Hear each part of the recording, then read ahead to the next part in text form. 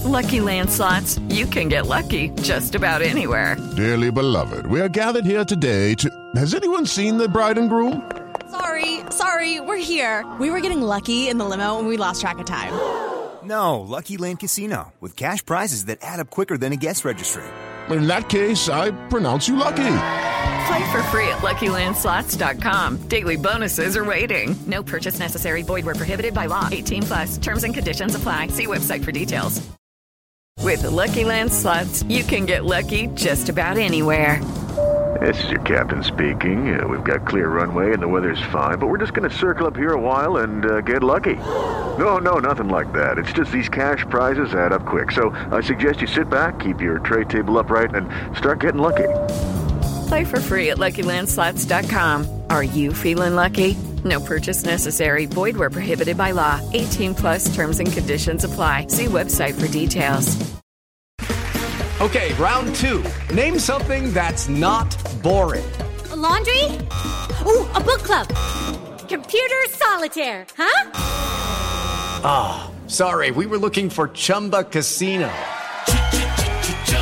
That's right, ChumbaCasino.com has over 100 casino-style games. Join today and play for free for your chance to redeem some serious prizes.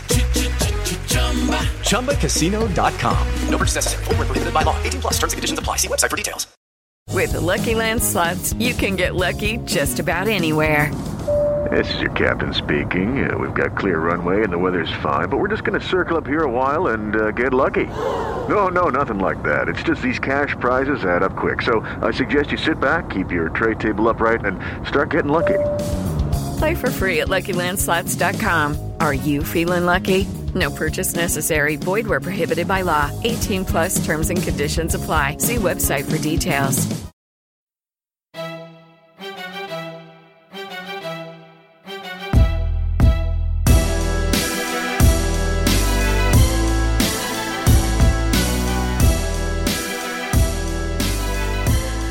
Welcome to the Over the Monster podcast. This is your host, Jake Devereaux, and today I am joined by my co-host, Keaton DeRocher of Over the Monster and of the Dynasty Guru. This is episode 128, coming to you on, what is this? This is August 19th.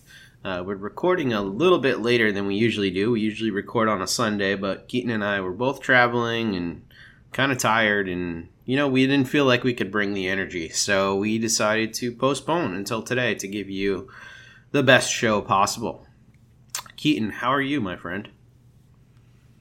Doing okay. Still trying to recover from this Chris Sale news.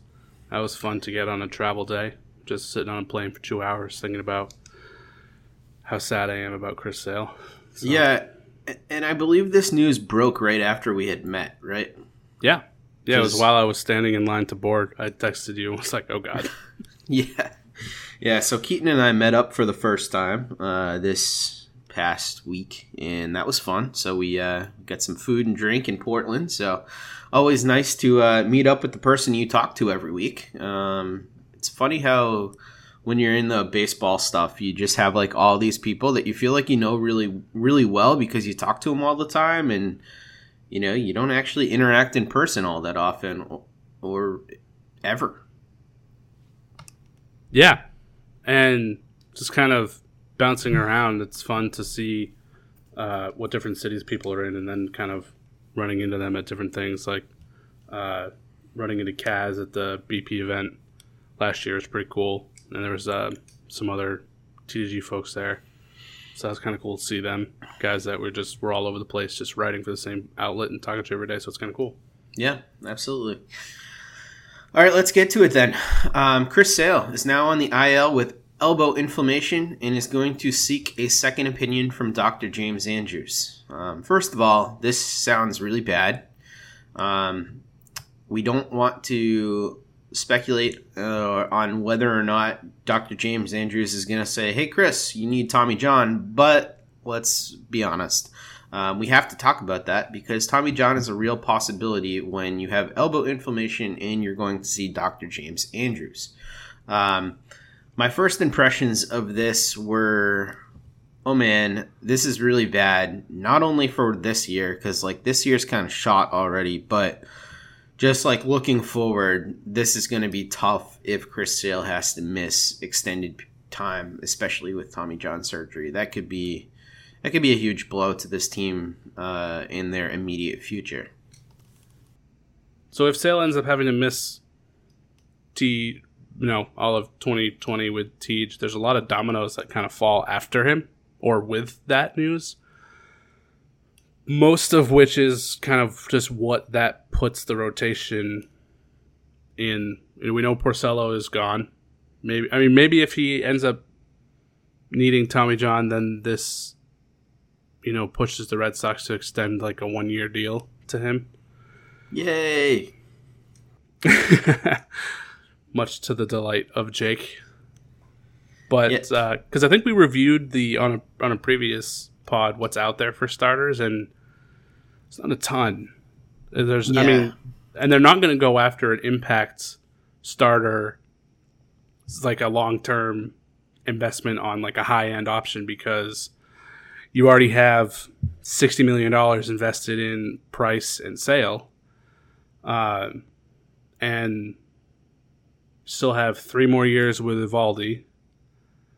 So maybe they extend like a 1 year, $10 million offer to Porcello just to bridge the gap to get him back. But the rotation is not going to look good, right, for next year. And so they don't really have any internal options. They shouldn't rush like Tanner Houck, who is probably more of a reliever, or Mata, who I'm not sure what his role looks more like now, but there's nowhere internally for a starter they can go.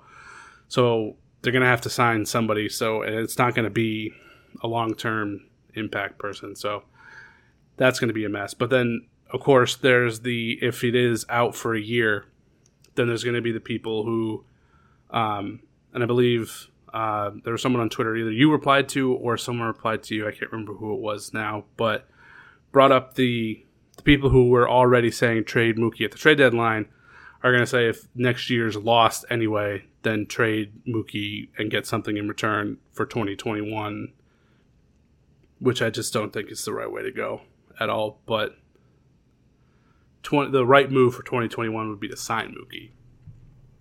But yeah, I think those calls are going to be very loud. If Chris Sale undergoes Tommy John surgery, that is going to be the dominant discussion in the offseason is for sure whether or not you're going to lock up Mookie long-term or trade Mookie. And I think that those are really the only two options that people are looking at. People are going to be deeply unsatisfied with the let Mookie just play out the string and walk. Although I think that's a better option than trading him, to be honest. Considering whatever team trades for Mookie is also going to be on the hook for like $500 million contract or whatever the hell he wants. So I don't know what exactly 1 year of Mookie is going to get you. I still think it would be substantial, but I truly don't know. I think you have to have a read on the player, and I don't know if they 100% do have a read on the player. I'm not going to speculate about that now. I think what's the most important takeaway from this whole Chris Sale injury is whether or not you believe that the Chris Sale contract, when it was signed, was a mistake by Dave Dombrowski. And we got a question from Craig McCormick, who asks us this exact thing. He says, did the Red Sox make a mistake by signing Chris Sale before the season, or were they smart to not let him get to free agency? So let me ask you, Keaton, he did sign that 5-year, $145 million extension that lasts through 2024. The first year of that will be next year when he may or may not even be pitching. Did Dave Dombrowski do the right thing here, in your opinion? Yeah, that's a good question. I was for it at the time, so I'm not going to say that. Hindsight's 20/20, so I'm going to say that I'm for it. I know that there's probably more evidence or arguments for why you should have let him play it out as far as like the business of baseball, but at the same time, I think we would agree even after our last season with the injuries. I think we thought Chris Sale was like a top 5, top 3 pitcher in baseball. and he wanted to stay here. And when you have a guy who wants to stay here, he was just turning 30 this season. So I believe he entered the season at the start, like opening day, he was 29. A couple months into the season, turned 30. So he wasn't particularly old by pitchers' standards nowadays. And I mean, pitchers are doing, their window of opportunity is kind of elongated now. I mean, we see what like Scherzer's doing at like 35, 36, and Verlander and those guys. And those are unique talents like Chris Sale. Bit more sturdy, bit more built than Chris Sale is, but certainly like signing a guy to a 7-year deal at 29, it's not outrageous. It's not really, and who's a top 5, top 3 guy in the game. I didn't really have a problem with it, especially because I wanted him here because he's just an awesome dude. So I didn't have a problem with it. But then, I mean, if you start thinking about the optics around it, you ended the season last year with the injuries, and that was pretty significant injuries. For the most part, he had been relatively healthy. Leading up to that, he'd been on the DL a few times with some weird shoulder stuff with the White Sox, but I guess what pitcher hasn't? So I guess in terms of the landscape of the game, he had been relatively healthy up until that point. Probably the bigger reason, though, his career splits by month get worse as the season goes on, and that was pretty well documented over the past couple seasons now that he's been with the Red Sox. I mean, prior to that, with the White Sox, they'd never really gone into the playoffs, so no one really ever paid attention to it. But the past 2 seasons, being with the Red Sox, being in contention, going into the playoffs, there was a lot more emphasis on it. But his ERA in May is 2.69. In June, it's 2.5. July, it's 2.78. And then in August, it's 3.3. September, October, it's 3.7, which is a full run, 1.2 runs higher than the earlier months in the season. So enough had been documented about how he tends to break down and get tired at the end of the season that there's probably more red flags than most of those other top tier pitchers signing those deals, that it may have made sense that he's had a career breaking down at the end. He was having more serious issues at the end of the season last year, that it may have made more sense. But at the same time, Chris Sale was really good. So I don't think it was all that bad of a deal, but I'm kind of like in the middle. Like, I probably would have been okay with it either way. You know what I mean? Like, if they had waited to see what would happen if he was healthy or not, and then still gave him this massive extension, I still would have been fine with it. Obviously, hindsight's 20/20, but I mean, what are we talking about? Like, so let's say worst case scenario goes through Tommy John. It's not the death sentence for pitchers that it used to be. It comes back in 2021. Would you rather opening day 2021 not have Chris Sale on your roster, or have Chris Sale on your roster? I think it all depends on what you would have on your roster if you decided not to sign Chris Sale. You know, you'd all of a sudden have a lot of money that you'd be able to throw at another free agent, whether that's this offseason or the following offseason. When Chris Sale comes back from Tommy John surgery, that will be his age 32 season. Yep. So, I mean, that's a big consideration for all this. For what it's worth, at the time when Dave Dombrowski signed this deal, before Dave Dombrowski signed this deal, obviously I'm big in the podcast game for Red Sox stuff. That's all I do is talk about Red Sox. So we're trying to come up with like off-season topics for the Red Sox, and one of the things that we were talking about was whether or not we were in favor of signing Chris Sale to an extension. And I have been on the side of let's err on the side of caution with Chris Sale, because there are so many things, and you mentioned a good number of those things, Keaton, about his fading in the second half, the fact that he had 2 stints on the IL with shoulder issues last year, This is his age 30 season this year. He turned 30 on the 30th of March. So essentially this is his age 30 season. Right. The Red Sox have had a history of not wanting to pay pitchers who are in their 30s. They let Pedro go after 2004. They let John Lester go in, maybe the ugliest fashion by lowballing him. But a big reason why they did lowball him in the first place is because they had an organizational philosophy under Cherington of not signing pitchers who were in their 30s because they tend to break down. With Chris Sale, he's also the guy who had the nickname on the back of his jersey, Stick Man. He's 6'6". He weighs like 180 pounds. He's so skinny. He's had these mechanics that have scared the shit out of people for the last 8 seasons. And I agree that those mechanics work for him and that maybe that's not like a fair thing to say, but it definitely, I think, gives him a little bit more risk than some of the big bodied guys that you were talking about, the horses, like the Scherzers and the Verlanders and those type of guys. So for me, I was against signing Chris Sale in the offseason, even if you got him at a discount, because all of a sudden you're opening yourself up to added risk and you're risking situations just like this.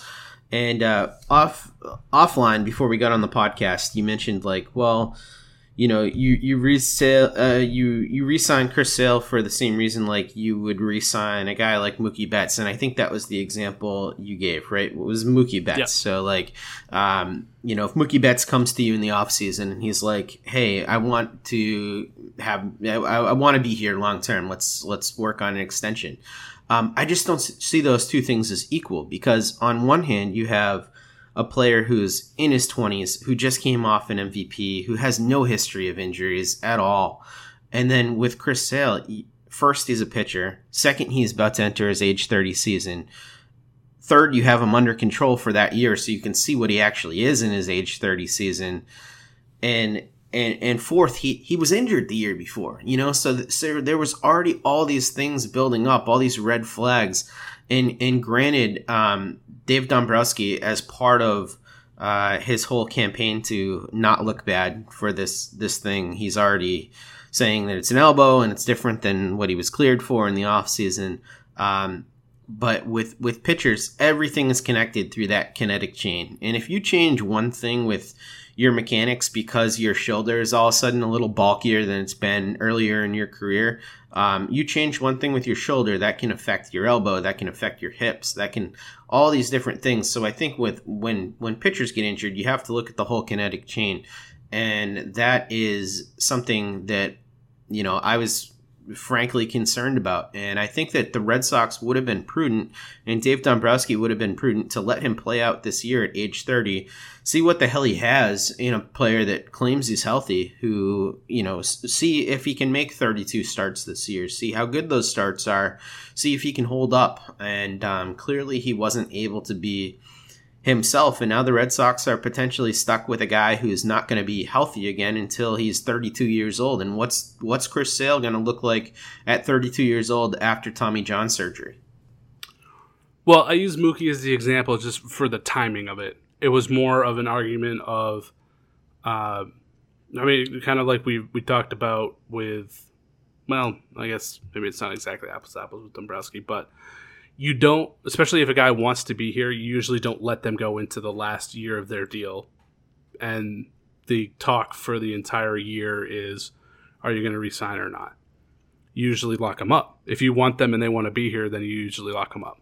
That way, that distraction is just completely gone. Like they did with Bogarts, and they took care of that. Now, I understand what you're saying, where the hitters and pitchers, sure, there's a lot of differences between those, so maybe you have to approach those differently.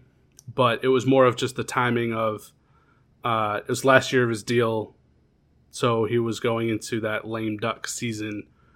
And we've seen the kind of the weight mentally that's taken on Betts and on Bogarts, one having the contract and one not, and Betts saying at the All-Star break in his press conference when he was asked about it that, yeah, he's been thinking about it. It's been weighing on him, and he hasn't had the same season that he had last year. He's been a lot better in the second half. Maybe just addressing it made him feel a little bit better.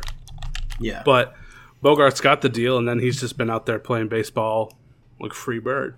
So did you want Chris Sale coming into this season, and then all the talk was about, are you going to re-sign? And then he started off the year struggling, and then all the talk is going to kick up again. Did you blow millions of dollars by all this, and then that ends up just kind of spiraling out of control for there? So you had a chance to lock him up before that, just kind of stop all that. So you did it. So I don't really have much of a problem with that, although I understand where you're coming from and saying there was a ton of red flags with it. Why not wait it out? The other piece of that is, if you wait that out and you go into the free agent season, and you mentioned on this podcast before, it's like an 85% chance they're not coming back or re-signing. Right. So it's a much higher risk of, if they stay healthy and have a great season, that they're not coming back. So if you wanted him and he wanted to be here, I didn't have a problem getting it done. I guess for me, I view every free agent situation as its own thing completely. Like, Xander is Xander, Mookie is Mookie, Chris Sale is Chris Sale. Pitchers are different than hitters, all those different things. I do get the idea that, he was a big part of what the Red Sox did. He's a big part of the World Series run. He had some great years here. But I was fully content with having a great Chris Sale for the time that they had him, 2017, 2018, 2019. I was fully content with the idea of that's the Chris Sale you got in the trade for Moncada, and let somebody else pay for the risk going forward in 2020 and beyond.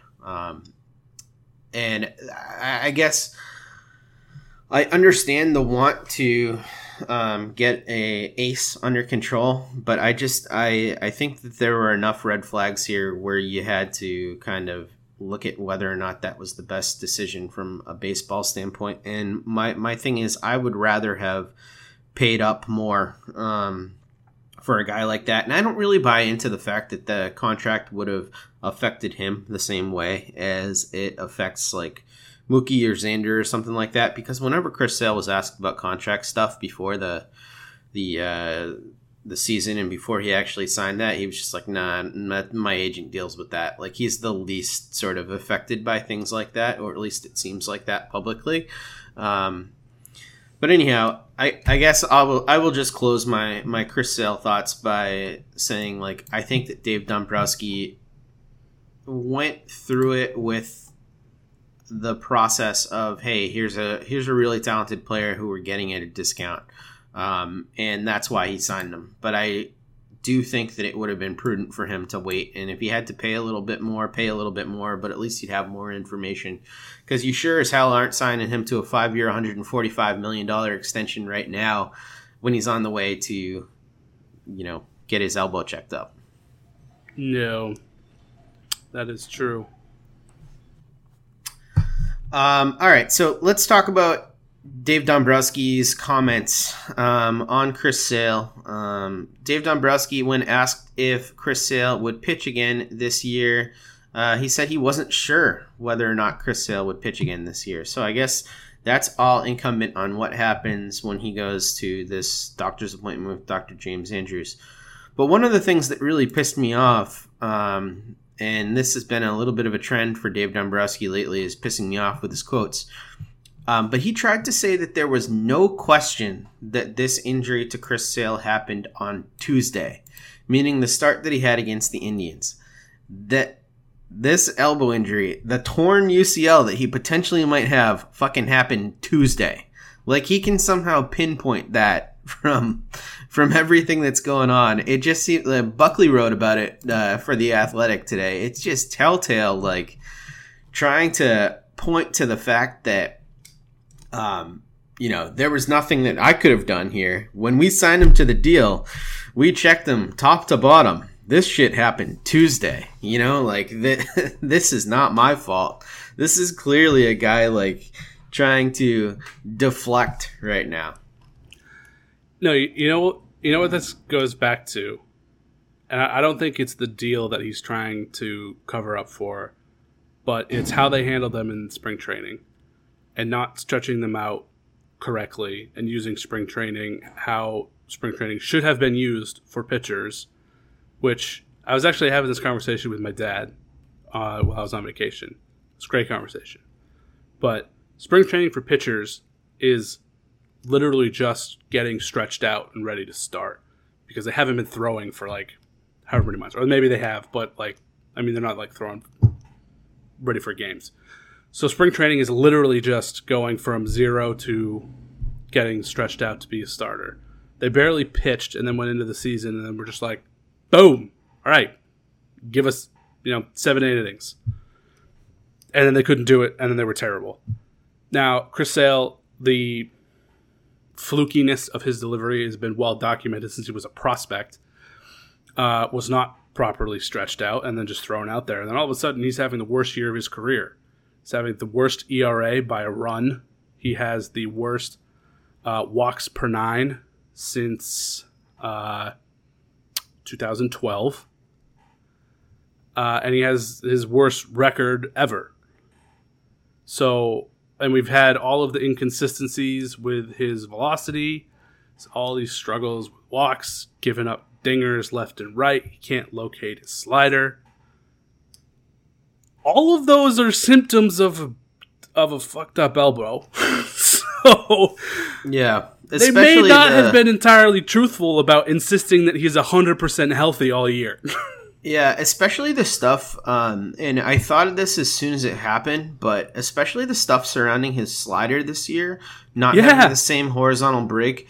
That tends to be a telltale symptom when your UCL is kind of messed up or it's fraying or whatever. Your breaking stuff loses command and bite to it, and we've seen that happen with pitchers time and time again, but we really saw that with Chris Sale this year, and it wasn't so much the diminished velocity early in the season that was screwy. It was the fact that like he didn't have the same slider that he usually has, and when he had his slider, he would oftentimes miss, and that sucker would break horizontally, but it wouldn't break as much, and it would break in the center of the zone, and then it would get absolutely hammered for home runs. Right, just a flat frisbee, chest high. Right. And you'd see dudes like, I don't know, Marcus Semien taking him deep 480 feet. Right. No offense to Marcus Semien. But. No, he's a good player. But, yeah, it's just, it's wild. Yeah, so, I mean, they very much insisted that he was healthy, and I wonder how much of that was Chris Sale just wanting to blame himself versus not wanting to blame an injury and maybe just kind of going a little bit too far with it, because he seems like that kind of guy that's like, no, I'm not going to use an injury cop-out. I just feel like it's more of myself, and we've all been sore for a little bit, so it's nothing unusual. And then now finally it's like, what, actually I do kind of feel a little bit more sore. They get it checked out, all of a sudden, oh my god, his elbow's broken. What a goddamn shock. Yeah, and I think that the one part of this that might be a little bit underrated is the guy who they're dealing with, right? You're dealing with Chris Sale, a guy who's notorious for wanting to go out there and pitch and take the ball in any situation. And I think that we oftentimes think that the guys don't have really any control over what happens to them medically, like when they get MRIs and stuff like that. But the team doesn't have complete control over how cooperative these guys are going to be. And Chris Sale might have thought to himself, hey, I just signed this 5-year deal. The team is struggling. I need to be out there. I need to be helping the team. And ignoring symptoms that he's having, not reporting symptoms to the trainer. When offered things like treatment or MRI, maybe deciding not to do those. Okay, so there's a whole bunch of stuff that Chris Sale could have been frankly hiding because he wanted to be out there and be the warrior and be the guy to help his team. And I think that that's likely. I think that that's not something that we should discount. Well, me too. Yeah, I'm right there with you. Because of, like you said, everything else that we've documented. I mean, we however many pods ago it was that I did the deep dive and noticed that his slider was all jacked up, and then all of this other supporting data, it really points towards that this is not something that just happened on Tuesday. It is something that has been bothering him for much longer than that. Yeah. So I agree with you 100%. I think it's something that he's been dealing with for maybe the majority of the season, but just hasn't really wanted to say it. Yeah. Because he has had starts where he goes out and strikes out 17. He's been able to work through it. But you can't just do that with when your elbow is jacked up. So, particularly there's just so much about his stat line that's just out of character. Yeah. That just, it really kind of baffles you as to, there had to be something else, because it's just, there's just been so many years of dominance that, he's never had a home run to fly ball rate even close to 20. And that's where he is now. And you're kind of like, what is going on with this? So, there's way too much evidence pointing towards it's something that's been bothering him for much longer than just a week, or something that just happened in his last start. That I'm not gonna buy that, and I think it. Just my assumption is that it probably goes back to spring training, and they're just trying to cover their ass on how they handled all their pitchers, and hopefully they will not do that again. With Lucky Land Slots, you can get lucky just about anywhere. Dearly beloved, we are gathered here today to... Has anyone seen the bride and groom? Sorry, we're here. We were getting lucky in the limo and we lost track of time. No, Lucky Land Casino, with cash prizes that add up quicker than a guest registry. In that case, I pronounce you lucky. Play for free at LuckyLandSlots.com. Daily bonuses are waiting. No purchase necessary. Void where prohibited by law. 18+. Terms and conditions apply. See website for details. With the Lucky Land Slots, you can get lucky just about anywhere. This is your captain speaking. We've got clear runway and the weather's fine, but we're just going to circle up here a while and get lucky. No, nothing like that. It's just these cash prizes add up quick. So I suggest you sit back, keep your tray table upright, and start getting lucky. Play for free at LuckyLandSlots.com. Are you feeling lucky? No purchase necessary. Void where prohibited by law. 18+ terms and conditions apply. See website for details. All right, so enough talk about Chris Sale here, because that Chris Sale talk is getting a little bit depressing here. The Red Sox have won 5 games in a row. This is good. We didn't lead with this fact because they're pretty much completely out of the playoffs. There's very little chance that they can make it, but I think it's worth recognizing that they did a good job taking care of 2 out of 3 against the Indians, and then sweeping a horrible Orioles team in sort of epic fashion yesterday, with the Orioles just throwing up on all over themselves, even though Nate Eovaldi went out there and completely sucked for the Red Sox. Yeah, that was pretty entertaining stuff. The Moreland hit in particular, like normally when you see the triangle of death with fielders, it's like relatively deep into the outfield, not like literally in the infield.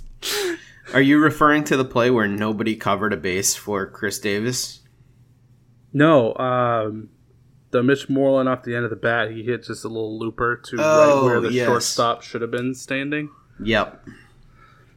But for whatever reason, BR missed it, and then he threw it away, trying to get home on the one that I think it was Mitch Moreland's hit that tied it. Yeah, it's not a good fielding team. It's not a good anything team, but that was pretty remarkable. And then the play that I was talking about, Chris Davis fielded the ball and then went to go to throw to second, and no one was there, and then looked to first, and the pitcher wasn't covering at first either, so he just had to eat the ball.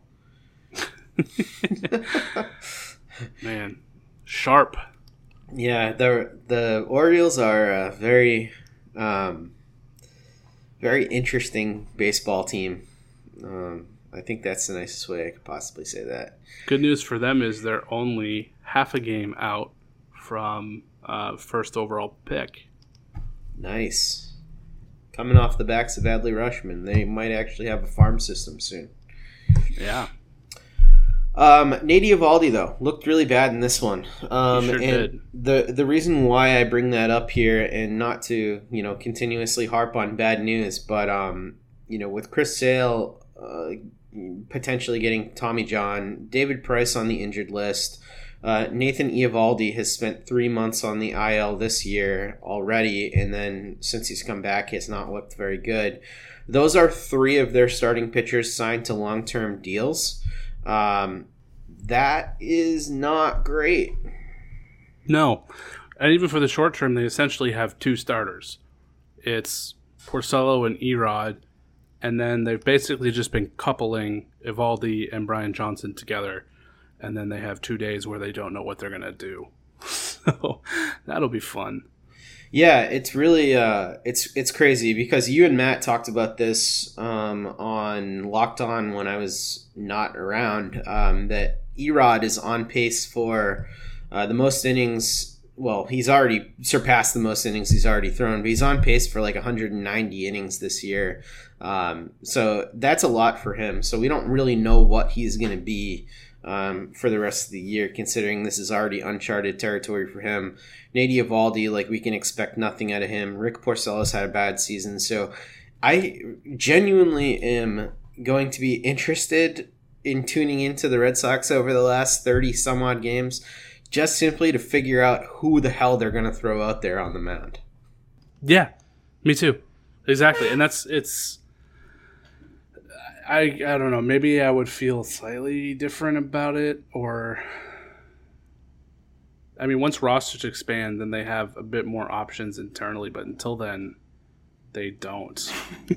It seems like a lot of these pitchers are going to get some substantial run, the September call-ups, and we're going to hit on some of those guys coming up here pretty quickly. Well, let's just do that now, I guess.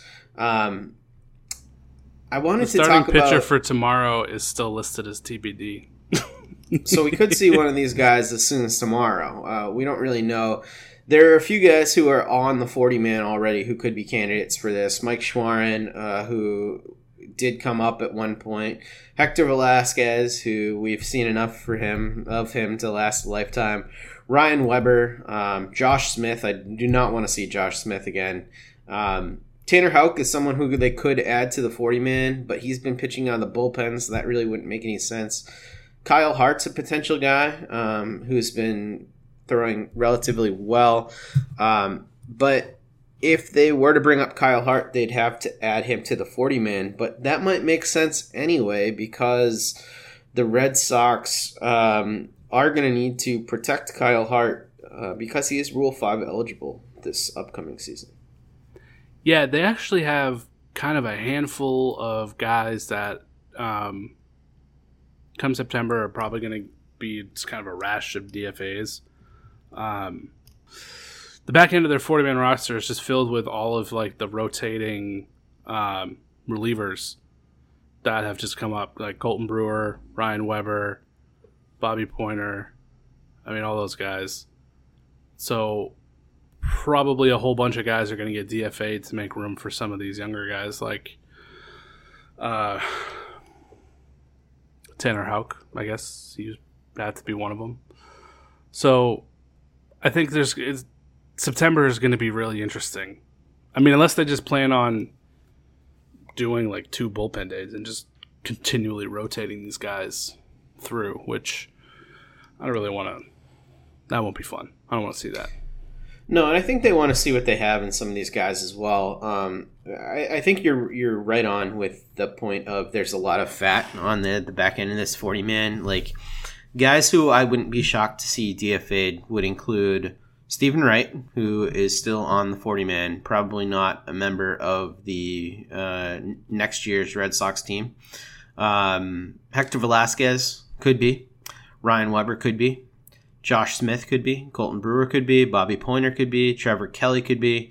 So that's a whole bunch of spots. And then they have Rule 5 guys who are eligible, guys that they are going to need to add to the 40-man roster, or they will risk losing these guys in December when the Rule 5 draft happens. But Bobby Dahlbeck is someone they need to add. Probably they will add him for September. Pedro Castellanos is another one. He's been super hot lately. CJ Chatham, he will need to be added. Kyle Hart, Josh Ockamy, and Marcus Wilson. those are all guys who, to me, stood out as fairly obvious guys to add to the 40-man. And then there are a few other guys who they might end up considering adding. Chad De La Guerra comes to mind. He's one that they could consider adding. Eduard Bizardo could be one. Yohan Ibar could be one. Probably not, because those are kind of the stereotypical guys that are taken, reliever types in the Rule 5 draft. But I think the 6 that I named initially are ones that I'd be really shocked if they weren't taking up a 40-man roster spot by the time Rule 5 run comes around. Yeah, I agree with every single one of those. I would also predict that Joey Curletta is also removed from the 40-man. I agree. I just completely went past his name, but he's probably the prime candidate to be the first one kicked off. Yeah, that's probably going to happen before we get to September. Yeah, I would assume so. But yeah, it's going to be interesting. And when you're looking at pitchers who are currently starters at AAA who could come up and actually get some run here, Kyle Hart is really the biggest one that jumps out to me in that regard. What do you think about that? Are there any other names that you think like could come up and actually make a couple starts down the stretch? So I think Matt had also mentioned Hart. He's probably the one that definitely comes to mind. I'm not sure there's much anything else down there right now. Really, all I see at Pawtucket is just a bunch of relievers. Yeah, I mean, Teddy Stankiewicz is another possibility, but he is not that good. He's got a 4.08 ERA and sort of gets hit around too much. So I don't know. I don't think there are any real options there, but it'll be interesting to see. Maybe they do add those guys just to see what they have before they have to make some more serious Rule 5 type roster considerations. Maybe Denny Reyes? I mean, he's down at Portland. That'd be quite a jump, though. I don't know about that.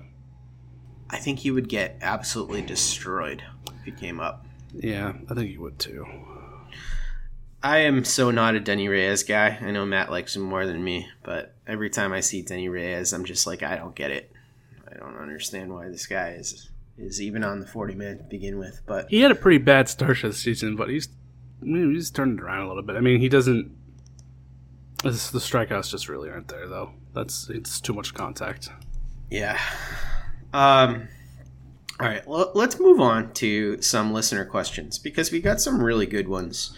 We sure did. This week. We got a lot. So we're going to kick it off with Matt Kitson's question. He says, bit of a philosophical question. How do you define value in terms of MVP? There's no question that Mike Trout over the last 5+ years has been the best player in baseball, yet the Angels seemingly never come close to playing in October. You want to tackle this one, Keaton? Sure. Well, it's probably just ingrained from all the other sports, but baseball's version of most valuable, it has to be different. Just because of, in every other sport, one player makes so much more of an impact. Like, hockey, if you're down a goal in the third period, Ovechkin's on the ice, you're getting him a shot. And, he's going to have a chance to tie it up. Down a score in the fourth quarter, Brady's getting it done. Or if you're down, 1 point to the Bulls in the playoffs, then Big Baby Davis is hitting your game winner. Everybody knows it. So your best player, you get the ball, or you give your best player a chance to put the team on their back. In baseball, not the same situation. If you're down a run with like a runner in scoring position, you still may be 4 batters away from Trout. Right. You just may not have the opportunity. So it's who's doing the best with the opportunities that they have. And there's no doubt that Mike Trout is doing the most with his opportunities. And so that really is providing the most value that you can. Yeah, and whether that's in the plate, up at the plate, or in the field, Mike Trout has been by far the best player on a per plate appearance point of view, in terms of offensively, how well he's performed over the last 5 years, and then his defense has gotten better as well as the years have gone on in center field. So he's done a lot to make up for any deficiencies that he might have had on that side as well. So he's a legitimate super elite hitter and elite fielder as well. So I do get the thought process of like, hey, why is this even a discussion? Like Mookie, like last year was, obviously incredible and on a winning team. And when it's close in terms of what they produce on a per plate appearance or for the year sort of thing, like Mookie actually outpaced him in WAR last year. But when it's close and one guy is on a winning team and one guy is not, I get that. But with Mike Trout, it's just so often that it's not close. Yeah, exactly. Okay. So, and we hope that answered your question, Matt. If we didn't, just let us know. We'll try to. There's also, I guess, the championship win probability, which I guess if you looked at that, I don't know, maybe that's there for you. But right now, Christian Yelich leads the MLB, followed by Freddie Freeman and Bryce Harper. And I don't think those are the names most people would think of for MVP. Are those WPA, win probability added? Is that what that's based off of? Championship win probability added. The hell does that mean? Champion, that sounds pretty self-explanatory, Jake. I mean, but they didn't win any championships. That's from MLB Random Stats on Twitter. Okay. I don't know what that means, so I'm just going to keep going. Okay. Our next question is DHO61 asking, looking to the offseason, what contracts are coming off the books? Will Red Sox be buyers in the offseason? So luckily for us, Chad Jennings is a really good writer, and he has already gone through all of this for us. So the pending free agents for the Red Sox this upcoming season are Rick Porcello, Andrew Cashner, Mitch Moreland, Steve Pearce, Brock Holt, and Chris Owings. Oh, you know what? I forgot about Cashner. They're probably going to have to make him start. Yeah, that's probably true. The controlled core, team guys who are under control through 2022, are David Price, Chris Sale, Nate Eovaldi. All three of those guys have been injured, by the way. Xander Bogaerts, Rafael Devers, Andrew Benintendi, and Christian Vasquez. Okay, so that's your core, and that's the guys who are going to be up. Guys who are sort of, we're waiting to see what's going to happen with them. We're waiting to see whether JD Martinez is going to opt into his contract, and we're waiting to see what's going to happen with Mookie Betts. Is he going to be a guy that the Red Sox trade, lock up, or let him play out the string? And then guys who have one more year of team control after this, who have a significant role with the team. Brendan Workman has one more year. Stephen Wright, which probably is a guy who I don't think they're going to re-sign. Jackie Bradley Jr. has one more year, and Sandy Leon has one more year. Sandy Leon is one that the Red Sox might not keep if Chris Sale gets Tommy John. Right? Because why? Why have him? Good point. But he doesn't make that much money, so I don't know. But let's talk about the second part of this question. Will the Red Sox be buyers in the offseason? I think that they should, regardless of what happens with Chris Sale. Well, they might have to be for a starter, right? Some sort of a starter, and they definitely have to be for a closer or a bullpen arm. Probably at least two bullpen arms. Yeah. And we've kind of ran through a few of those guys, the potential options that are going to be available for closers. It's going to be big names like Kenley Jansen, Aroldis Chapman, Will Smith from the Giants is going to be a free agent. So there are a few guys who are real impact players there. And then in terms of free agent starting pitchers, There are some impact names available there as well, like Hyunjin Ryu, Garrett Cole. Those are kind of the headliners of the class. Steven Strasburg and Jake Arrieta are probably not likely to opt out. Neither is Yu Darvish. But other names available for this upcoming offseason: Cole Hamels, Dallas Keuchel, Rich Hill, if he decides to continue to pitch, Tanner Roark, Alex Wood, Jake Odorizzi, Kyle Gibson. Nothing completely enticing. Madison Bumgarner's another big name. So there are some guys available. And a few guys with club options that'll probably be picked up, like Corey Kluber, Julio Teheran, Jose Quintana, Chris Archer. These are all names that are likely to be picked up. So I guess we're not really going to have a crystal clear version of what the market's going to look like until some decisions are made by players and teams. Here's a question for you right now. Fourth outfielder, should the Red Sox take a chance on Billy Hamilton? No. Because Billy Hamilton is bad at baseball. Not even as a bench bat? It's definitely not for his bat, but as a bench option? No, I don't think so. I think if you want a fast runner, you have one in the minors already. His name is Jarren Duran.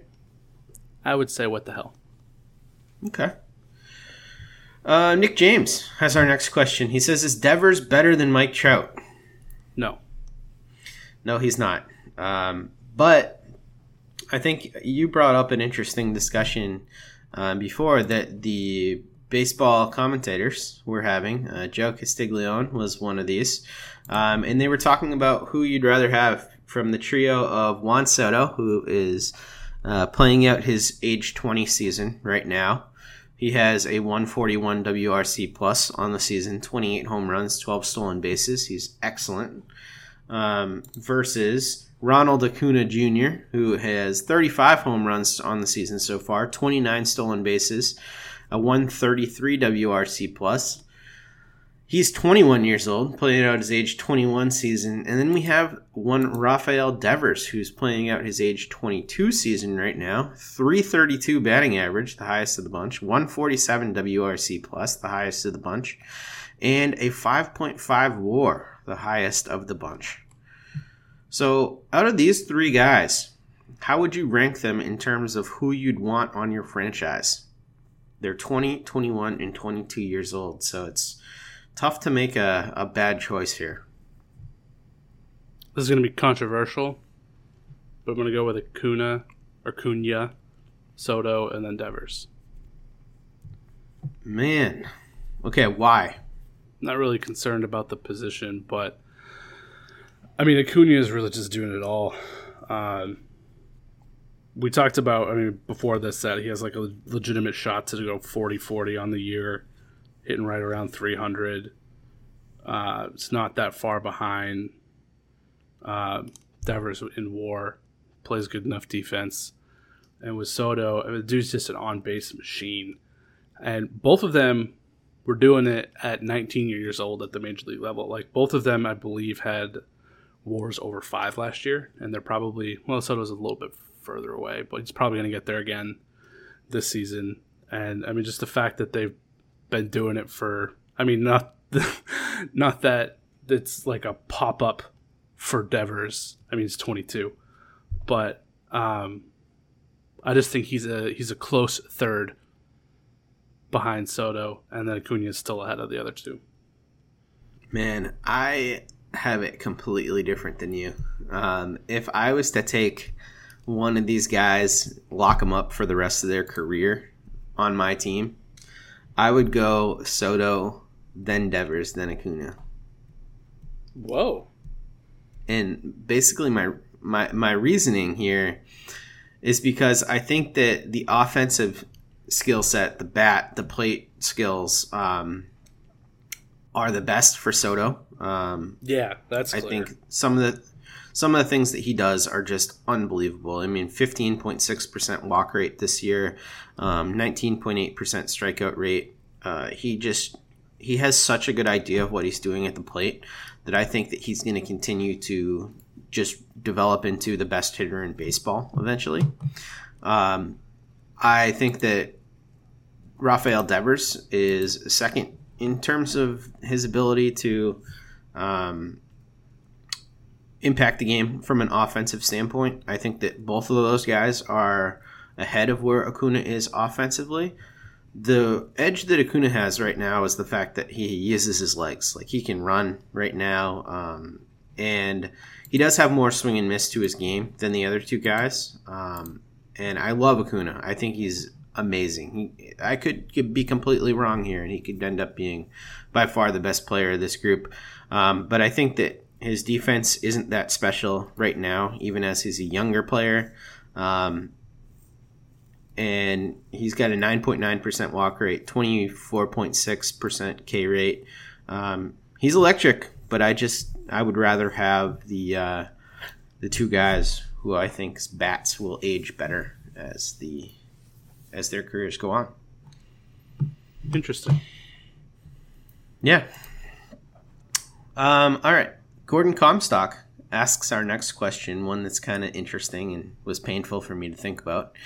If you could switch one position player on the Red Sox with the Yankees, who would it be? And he has to play the same position, and it can't be LeMahieu, who I think he's thinking of LeMahieu at second base, not first base, where he has been playing, because second base has sort of been the one unsettled position, aside from first, for the Red Sox this year.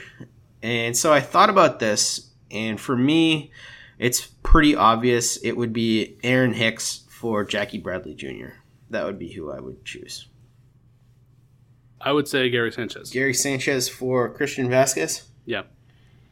Sanchez has improved his defense quite a bit to the point where he's not like getting pass balls on fastballs, and just having like 30 homer power at a catcher position is pretty nice. But don't you hate his face? I do hate his face. Yeah, so it's covered by a catcher's mask. Yeah. I don't know. I love Vasquez's arm too much. Ben Jacobson has our next question. He says, I read in a lot, and honestly I didn't know what to ask. It feels like they're going to go out and lose this series and kill any momentum they built up and fall out of it. For the year. I don't know, Ben. Just I'm going to give you a little pep talk here, Ben. I don't know how old you are. You might be a younger fan. You might not, but you probably are. Just enjoy the things that you can enjoy this season. There are not going to be any playoff games in all likelihood, but that doesn't mean that you don't get to see Rafael Devers do amazing things down the stretch, see where his numbers end up at the end of the season. Ditto with Xander Bogaerts. Mookie Betts had been playing great baseball as well, so you get to watch him. Enjoy the offensive side of things. See what the young guys do when they come up in September. There's still a lot of fun things you can watch when your team's out of it. So, and the Red Sox aren't quite out of it yet. So, keep in mind that a miracle could happen. Anything to add there, Keaton? Brandon Workman's curveball is fun. Yeah, there you go. All right, next question. Costa says, is there any path to a 28-8 finish? This team will likely need to make the playoffs. And if not, what and who do you want to see in September? So we kind of tackled the September stuff already. So I think that the Red Sox chances of going 28-8 to finish this season sort of died with this Chris Sale hitting the IL thing. That just makes it even more unlikely. And even if they did do that, the Tampa Bay Rays and the Oakland Athletics would both have to play like 500 or below baseball. And the odds of all those things happening at the same time are spectacularly bad. The Red Sox right now have 1.5 legitimate starters.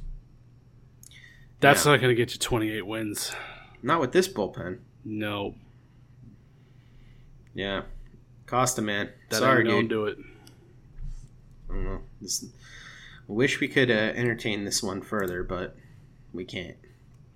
We cannot. All right. Let's go to Matt Snow's question. Matt Snow says, if the Red Sox offer Mookie an extension in the Trout to Arenado AAV range and he doesn't take it, do we trade him and have a Mookie list 2020 and then bet that he hits free agency with the idea we could re-sign him when it hits the open market? For what it's worth, I'm not saying this is what the Sox should do. I'm not an insane person, but it seems worthy of discussion. And then we have a follow-up to that from Brendan Whitley, who says, you seriously have to consider this if Sale needs Tommy John is out all next year. And then goes on to talk about a few other guys, younger guys, who might end up getting different roles. Let's tackle this question. Keaton, what do you think about this? If he doesn't accept an offer in that AAV range, is it the Red Sox inclination that they should trade him? If they trade him, they're not getting him back. That's almost certain. So I agree with that. The presumption that, or the assumption that you could just trade him and then use 2020 as a bridge, come back 2021 with a healthy Sale and Mookie now under a new contract, not going to happen. That'd be nice, but I mean, and you know what? We're going to hear that, probably that whole scenario just continue until there's actual like resolution with Mookie, and maybe even beyond. If like they do trade him and his new team doesn't sign him to an extension, we're going to hear it all next year that Mookie's coming back, just like we're hearing Jimmy Garoppolo's coming back to the Patriots once Brady retires. And until he actually has a long-term contract with someone, everybody's just going to be like, oh, no, he'll come back.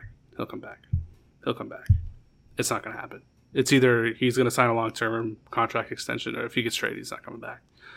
So I guess if we're playing the game, I guess that would be ideal. Send him away, get something like a massive whatever package, and then he comes back.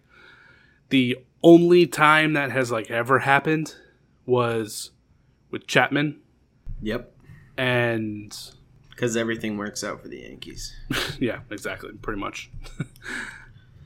So yeah, it's not going to happen. Well, let's explore the possibility though. Let's say you do offer. Let's say the Red Sox like decide not to fuck around here, and they offer Mookie legitimately like what they think that he's worth. They offer him something under Trout, above Harper, for an extension, and Mookie says no.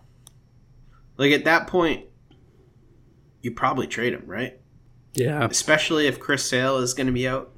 See, I was against it because I felt like with him, obviously the assumption was with Sale that you had a real shot to compete again next year, but without Sale, I mean, there's really nothing in that pitching staff. I think I probably would cave at that point. Yeah, and I have never thought about that in these terms. I think the Chris Sale thing does change the equation a little bit. Yeah. I think the Red Sox should go out and make a very, very, very respectable offer to him. Basically, anything that you'd be willing to pay, like, try it. And if he doesn't want to sign it, you know, that means he's either convinced he can get some team to give him better than Trout money, which I don't know if that's possible. And the other thing it might mean is that he just doesn't want to re-sign in Boston. And at that point, like, you gotta cut bait. And it's weird to say, but like, yeah, next year, I mean, I don't know if next year is going to be what we think it is if we get bad news on Sale. So it's also worth noting that Mookie's down season this year has come at the expense of some stolen bases as well. Mookie has 12 stolen bases on the year, and this is the first season that he is not on pace to steal 20 bases since 2015 when he came up. He stole 21, 26, 26, and 30. And he only has 21 home runs this year, so he needs to start hitting some home runs to avoid a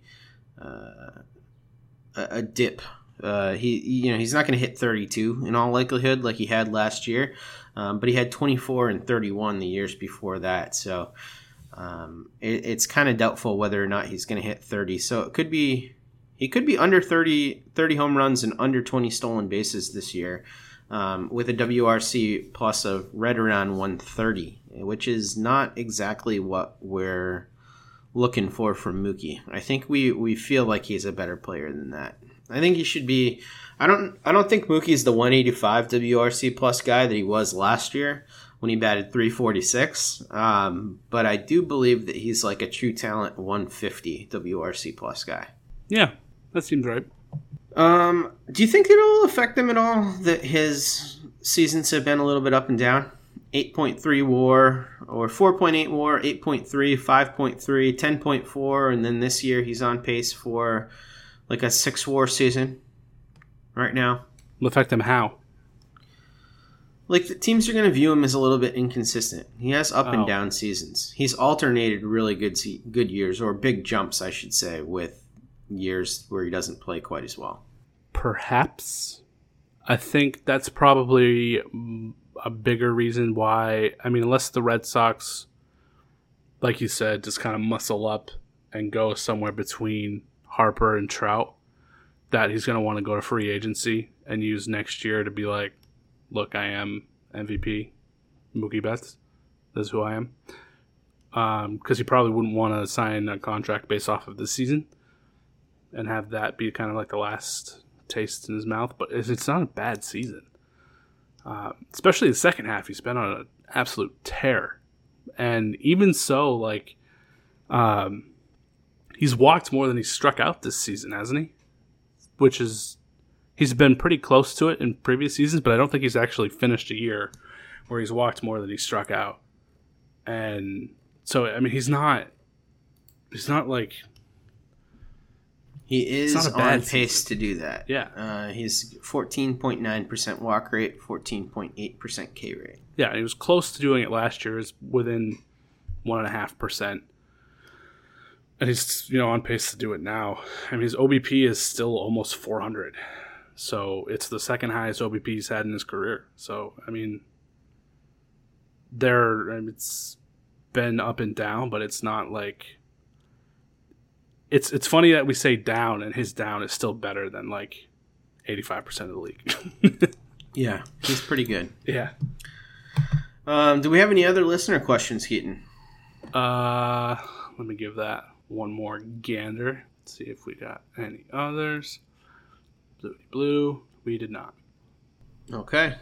Well, that closes it out for us. Any last thoughts before we get out of here? We've run a little bit long today. We have. So, Mookie, 313. Nope. What the shit? There we go. 313, 386, 592 second half splits. I mean, that's not that far off from where he's... Yeah, that's very good. He's been pretty damn good. So it's kind of funny that, like, after he addressed his contract, like, for the first time, that he's been back on a tear. So I wonder if that was just, like, even just addressing it was kind of like, oh, yeah, I kind of feel better now. Yeah, and 146 WRC plus in the second half, which is basically where I believe he is true talent-wise. Yeah. Pretty darn good. So, yeah, I mean, I'm sure as teams try and penny pinch and squeeze, they'll be like, well, that wasn't that great of a year. But, I mean, he's still really freaking good at baseball. So, and next year will be his age 27 season. So, yeah, that helps him too. Yeah. All right. Well, thank you for joining us for this edition of the Over the Monster podcast. If you enjoyed the show, please go on, subscribe, rate and review us. We always appreciate that. And you can also follow us on Twitter. You can follow Keaton at @TheSpokenKeats. You can follow me at @DevJake, and you can follow the Over the Monster account at @OverTheMonster. So thanks again, and we will be with you next week.